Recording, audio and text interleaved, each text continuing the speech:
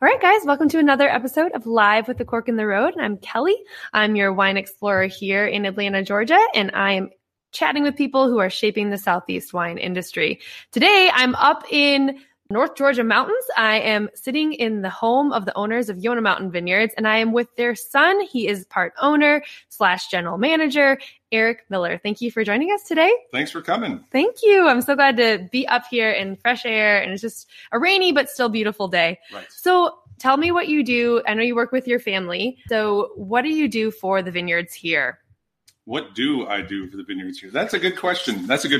I like to say everything. So as general manager, everything has to kind of go through me. So, I mean, everything from hiring to, setting the standards of what we want our staff to do, to managing the managers, keeping my father happy. That could be a full-time job. Is it hard to do? Is it hard to keep him happy? I know what he likes now. So, I mean, as long as there's time to, play some music once in a while, play live music every time we do a tour. So I'll play the drums and he plays the piano. Anything that is unique to what we do at the winery that will make him happy.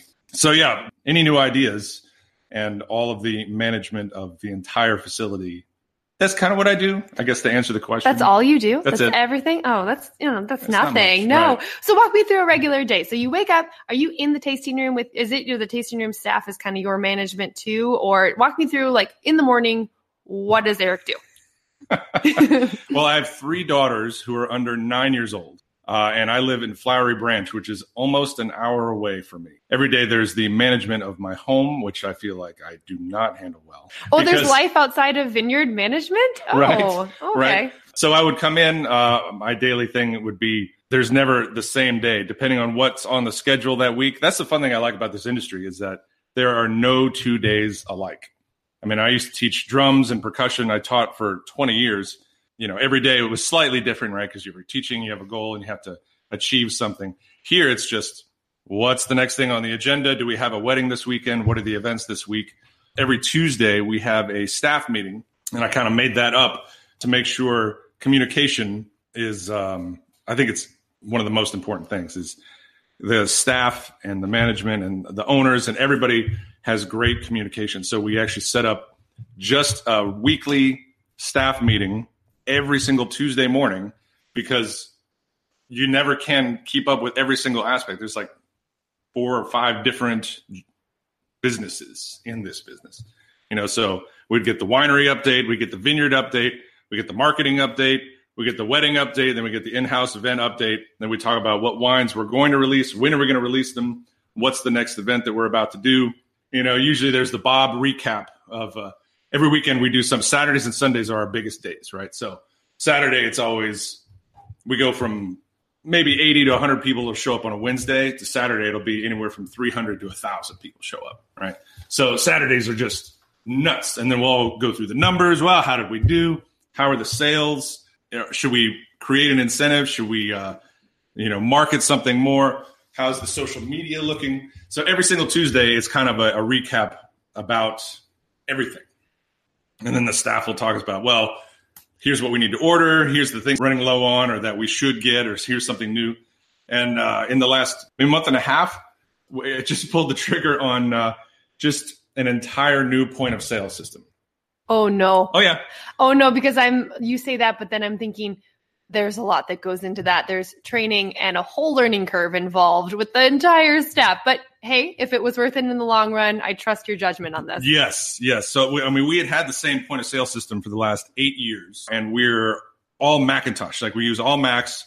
Like, I have iPhones and the entire system. Like, we can turn on the lights and turn on the security and look at the cameras, and everything's through like an iPhone app.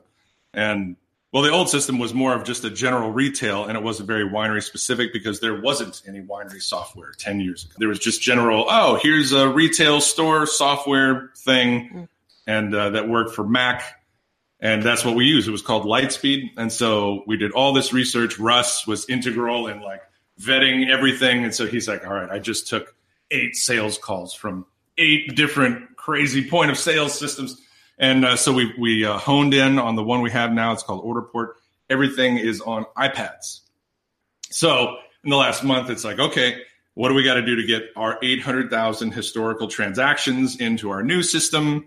We got to get iPads. We got to train everybody how to do it. We got to make sure the wine club still works. We got to learn all the shipping, so there was all the licensing, and that was just one of the underlying current things on top of all the normal stuff that's going on, right? Yeah, like you said, there's the training part, and we roll it all out, and we'll type up all the notes, and I'll Slack it to everybody. And all right, here's everything that you need to know. Here's the videos everybody needs to watch. We'll do it together. And then, nobody watches it. And they're like, why isn't this? I'm like, oh, God, you didn't watch the video, right? And so that's one of the things that's been going on. You really are a general manager of all the things. Were you in management before the winery? Like, what were you doing before you joined the family business? Or were you always in the business? Sort of always in the business, right? When they started, I wasn't officially on, but I was just the official problem fixer. Right. Their dad's like, I think we're going to plant some vines and we're going to start this thing. I was like, oh, that sounds easy, right? Wine. It's only a 10,000-year-old industry. How hard could it be, right? So like if, when they started and they had the winemaker and they had like one or two employees and something would break. And so I would have to come up and I would try and fix whatever it was that was broken, either their computer system or they're talking about staffing and stuff like that. My former career was teaching. Music. So I actually have a music ed degree from Georgia State. But as I've gotten older now, I'm like in my mid-40s, I've learned that dad and mom basically groomed me from birth to manage people and just like be facility managers, right? And event coordinators and just people management. And from his old career, they were in sales and they did all these things. And for me, growing up from when I was 2 to 5 years old, we would always have to play music in front of whoever came to the house. And as that business kept getting bigger, it'd be like, oh, well, there's 10 people coming over today. Oh, Eric and my sister would have to play. We would play piano and just every single time. So from birth, we were always on stage, right? And so there was that aspect of it. And then as the company got bigger, more people would come over. There'd be 50 people, 100 people. We would have 1,000 people come over about every 3 or 4 months. And it would just be like, I'd help. Oh, well, we got to go get the cookies and we're going to go do this thing. And here's lemonade and water. And it was like, I had no idea that was like a repeatable skill. You were in training. You just didn't know you were in training. We had no idea. So we had no idea. Our entire childhood was like, we could just host thousands of people like it was no big deal. Like people talk about their biggest fear is, dying or speaking in public. And it's like not even a thing for me. Like that's like, you want to go talk to the 3,000 people? And I was like, yeah, sure. Give me the mic. And I don't even plan it. And I'll just go and start talking in front of people. And I have no fear that we've been basically groomed to do this forever. And we had no idea. So wine is easy.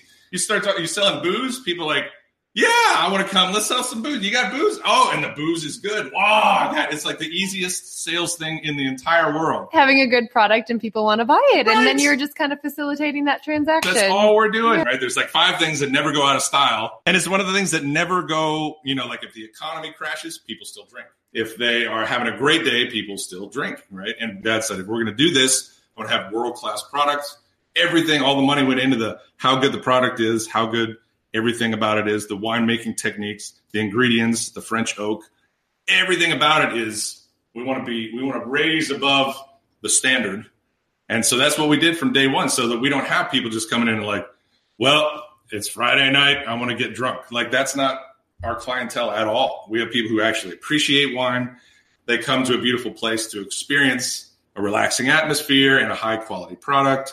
And then they can bring it home. And then, the more finer, refined part of the pleasure industry is where that's kind of our market share.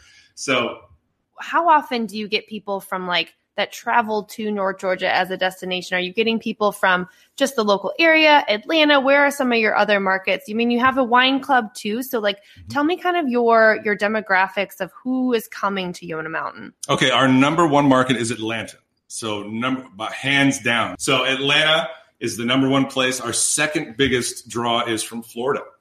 Wow. Which is interesting. Hilarious. Driving up from Florida. Driving up from Florida. So Florida people are tired of the beach, right? And everyone here in Georgia, and we're like, oh God, all I want to do is go to the beach. And everybody in Florida is like, you know what? Forget the beach. Like, I want to go see a mountain. So we have a lot of people driving up from coastal regions to come and visit the mountains because it's not something they have. This is the vacation from the beach. Correct. Now, you have the wine club. Walk me through what that entails. Are you shipping wine to folks across the country, or is it like a quarterly thing, or what's the wine club? Because I know that's a lot of work to manage in general. It is. So it's funny you ask that, because with this new point of sale system, we are now expanding and going to create a second whole club. So our original club, we just call it the Yonah Mountain Wine Club, and there's no fee to join, and all you have to do is buy wine to get in.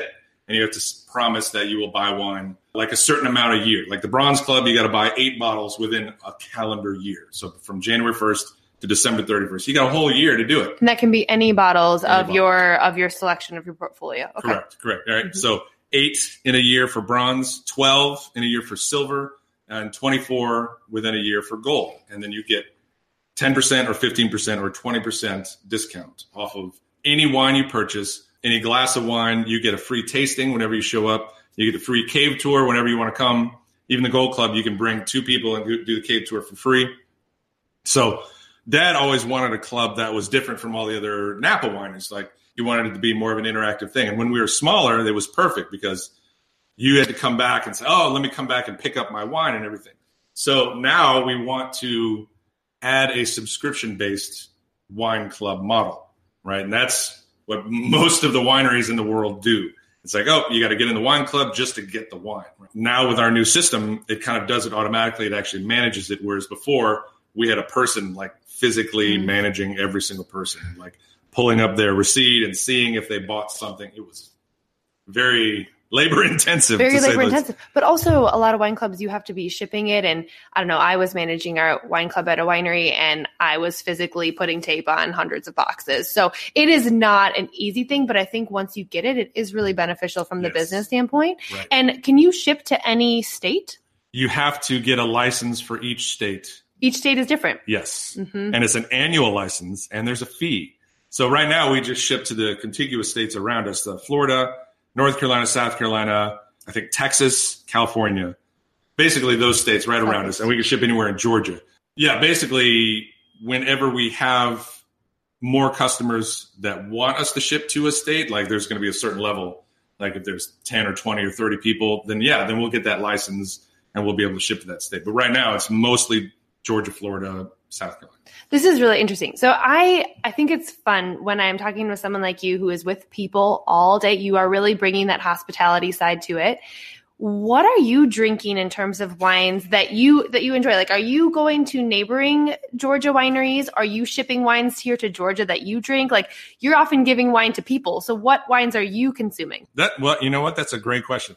Since we drink our wine at least once a week, every single wine. Right, on Tuesdays, usually the winery meeting is what's all the wine are we drinking right now? What are we about to release? And, Dad is obsessed with blind tasting. So whenever we taste our wine, we're pulling out one of his wines every single time. So for reds, like every Tuesday, we're going to try every single thing and then Dad will pull it out. And now as I've been getting older, my palate is changing. And now, for whatever reason, I'm way into whites. And I love trying new whites. And first, it was like Chardonnay. We all love Chardonnay. We loved oaky, buttery Chardonnays. And, now as we progress, it's like, oh, well, a little steel, like a little drier Chardonnay, not malolactic. Those are nice, too. And even in the last 3 years, Viognier has now been something that I really like. And I started a whole new project just 2 months ago with dry Rieslings. Oh, perfect. And I was like, everyone's talking about dry Rieslings in the wine world. And I was like, we don't have any of them. And I know generally people think about Rieslings, oh, they're sweet. And that's what they use as a standard. Oh, do you have anything like a Riesling, that's sweet? And we're like, no, we don't. We have all dry. We're 100% vinifera. But we have some friends that own wine shops, and they're always our go-to people. And I was like, all right, I want to try dry Rieslings. And he's like, I got you. And he sent 8 different dry Rieslings, like all from Germany. He goes, these are some of the best. And here's some from 2001, 5, 8, 11, 17. And he gave us the whole gamut of dry Rieslings. And he said, these are the ones considered sweet and then off dry and then dry. So we're learning all about it. And I bring it all in. And I was like, all right, Dad, let's try these. And we lined them all up. We had 9 and we ranked them. We said, okay, out of these 9 wines, what do we like? And that's how we make any new wine. And that's what we do here. I was like, if we're going to do a Viognier, let's try all the best Viogniers. And that's what he did with all the Pinots and the Cabernets and Cabernet Francs and all the reds Dad loves. So now I'm doing it with the whites. And so we've got a new Viognier coming out. Ooh, is it one that's grown here? Where are you getting the Viognier grapes? Oh, no. Yeah, we're getting Viognier from California. From California, okay. The best Viognier we've ever had is Dariouche. Awesome. If you've never had a Dariouche Viognier, I have not. But I'm seeing more Viognier in California every time I go out there. So I'm seeing that a lot. That's so perfect. we try them at all the different places. I mean, Joseph Phelps and all the high-end Napa wineries. And I think Mom and Dad mentioned it. We're going to Napa twice a year now. And we go and we meet all the growers and we talk to all the people. And they love it. They love sending us grapes because they're all very proud of their fruit. Interesting. And so we're getting our fruit from Lake County. And so we're getting the same fruit that the Napa wineries are getting.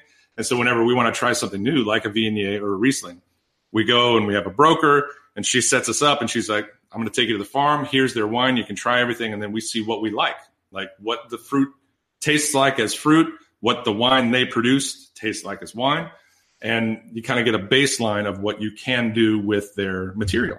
And you're bringing the grapes in whole, I'm assuming. Yes. You're bringing them to your facilities to process. So when people say, oh, but you're a Georgia winery, but you're using California fruit, how do you kind of respond to that and navigate that kind of balance between the two worlds? There's a huge discussion about that. We care about it, right? I mean, our whole goal is if we can grow everything here, we would do it. But Georgia is a very difficult place to grow vinifera. You don't say. No. Yeah, right? You got to be at least 1,000 feet above sea level. Napa has this unique climate where they don't get rain. And here we are, last year, record rain from the last century, 130 inches during the growing season. So we're not going to be here you go, it's Georgia fruit. And that's from day one. He said, if whatever we grow or what we make here isn't up to our standards, we're not going to sacrifice our quality.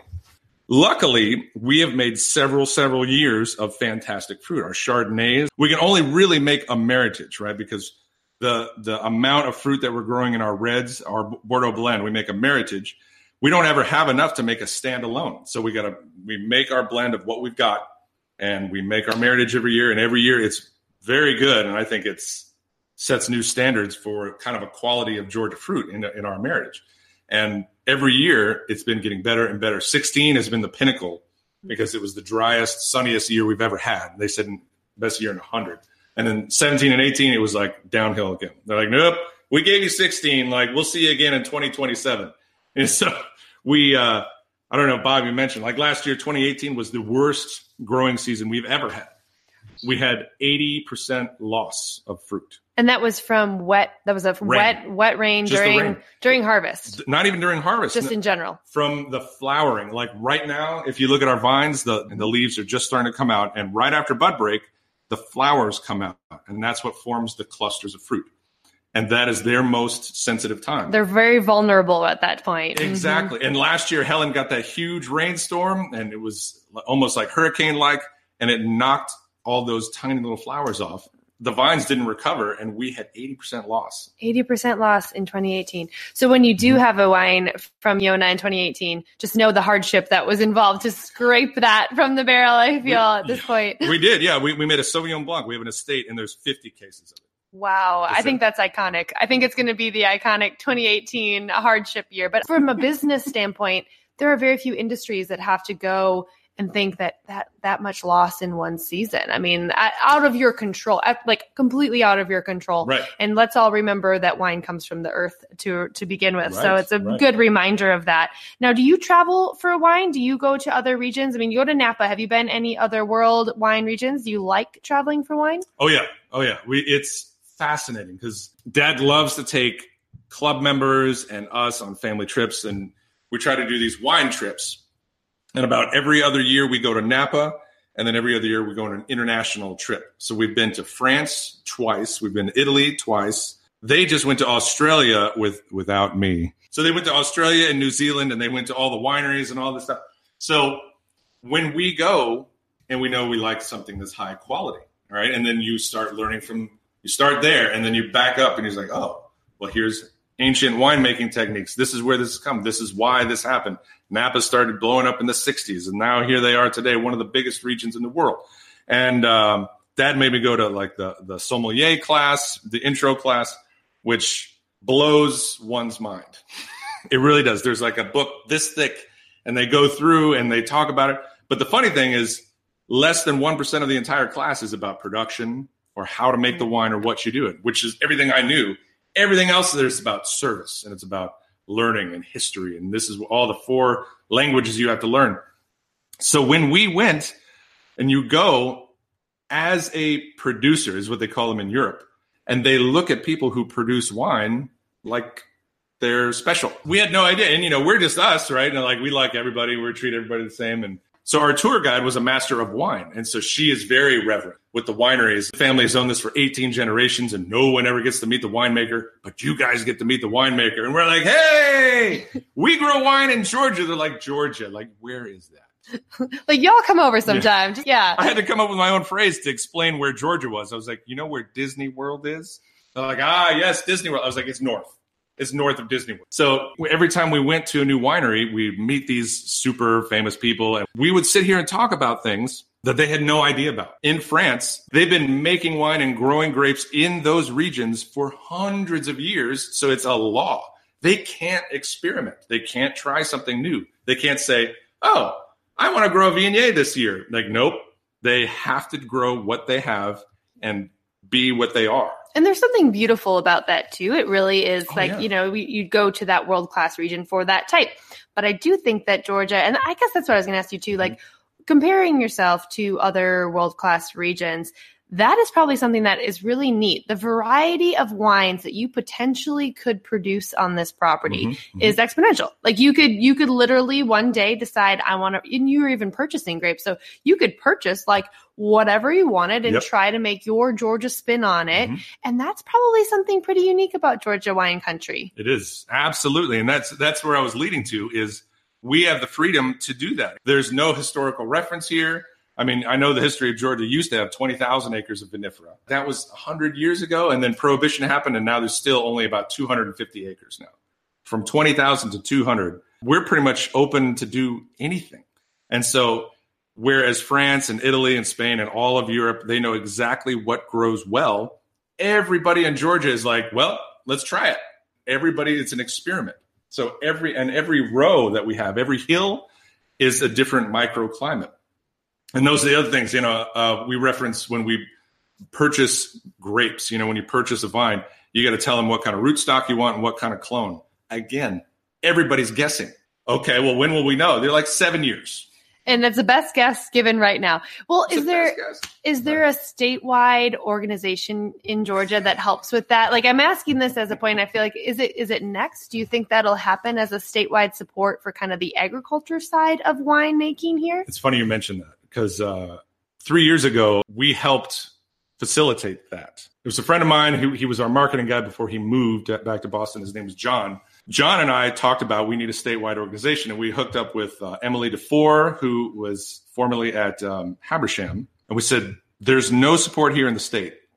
There's all these different wine regions. There's southern Georgia, which does nothing but muscadine. There's middle Georgia, which is a different region. They kind of do some vinifera and most muscadine. And then there's North Georgia, where we mostly do vinifera.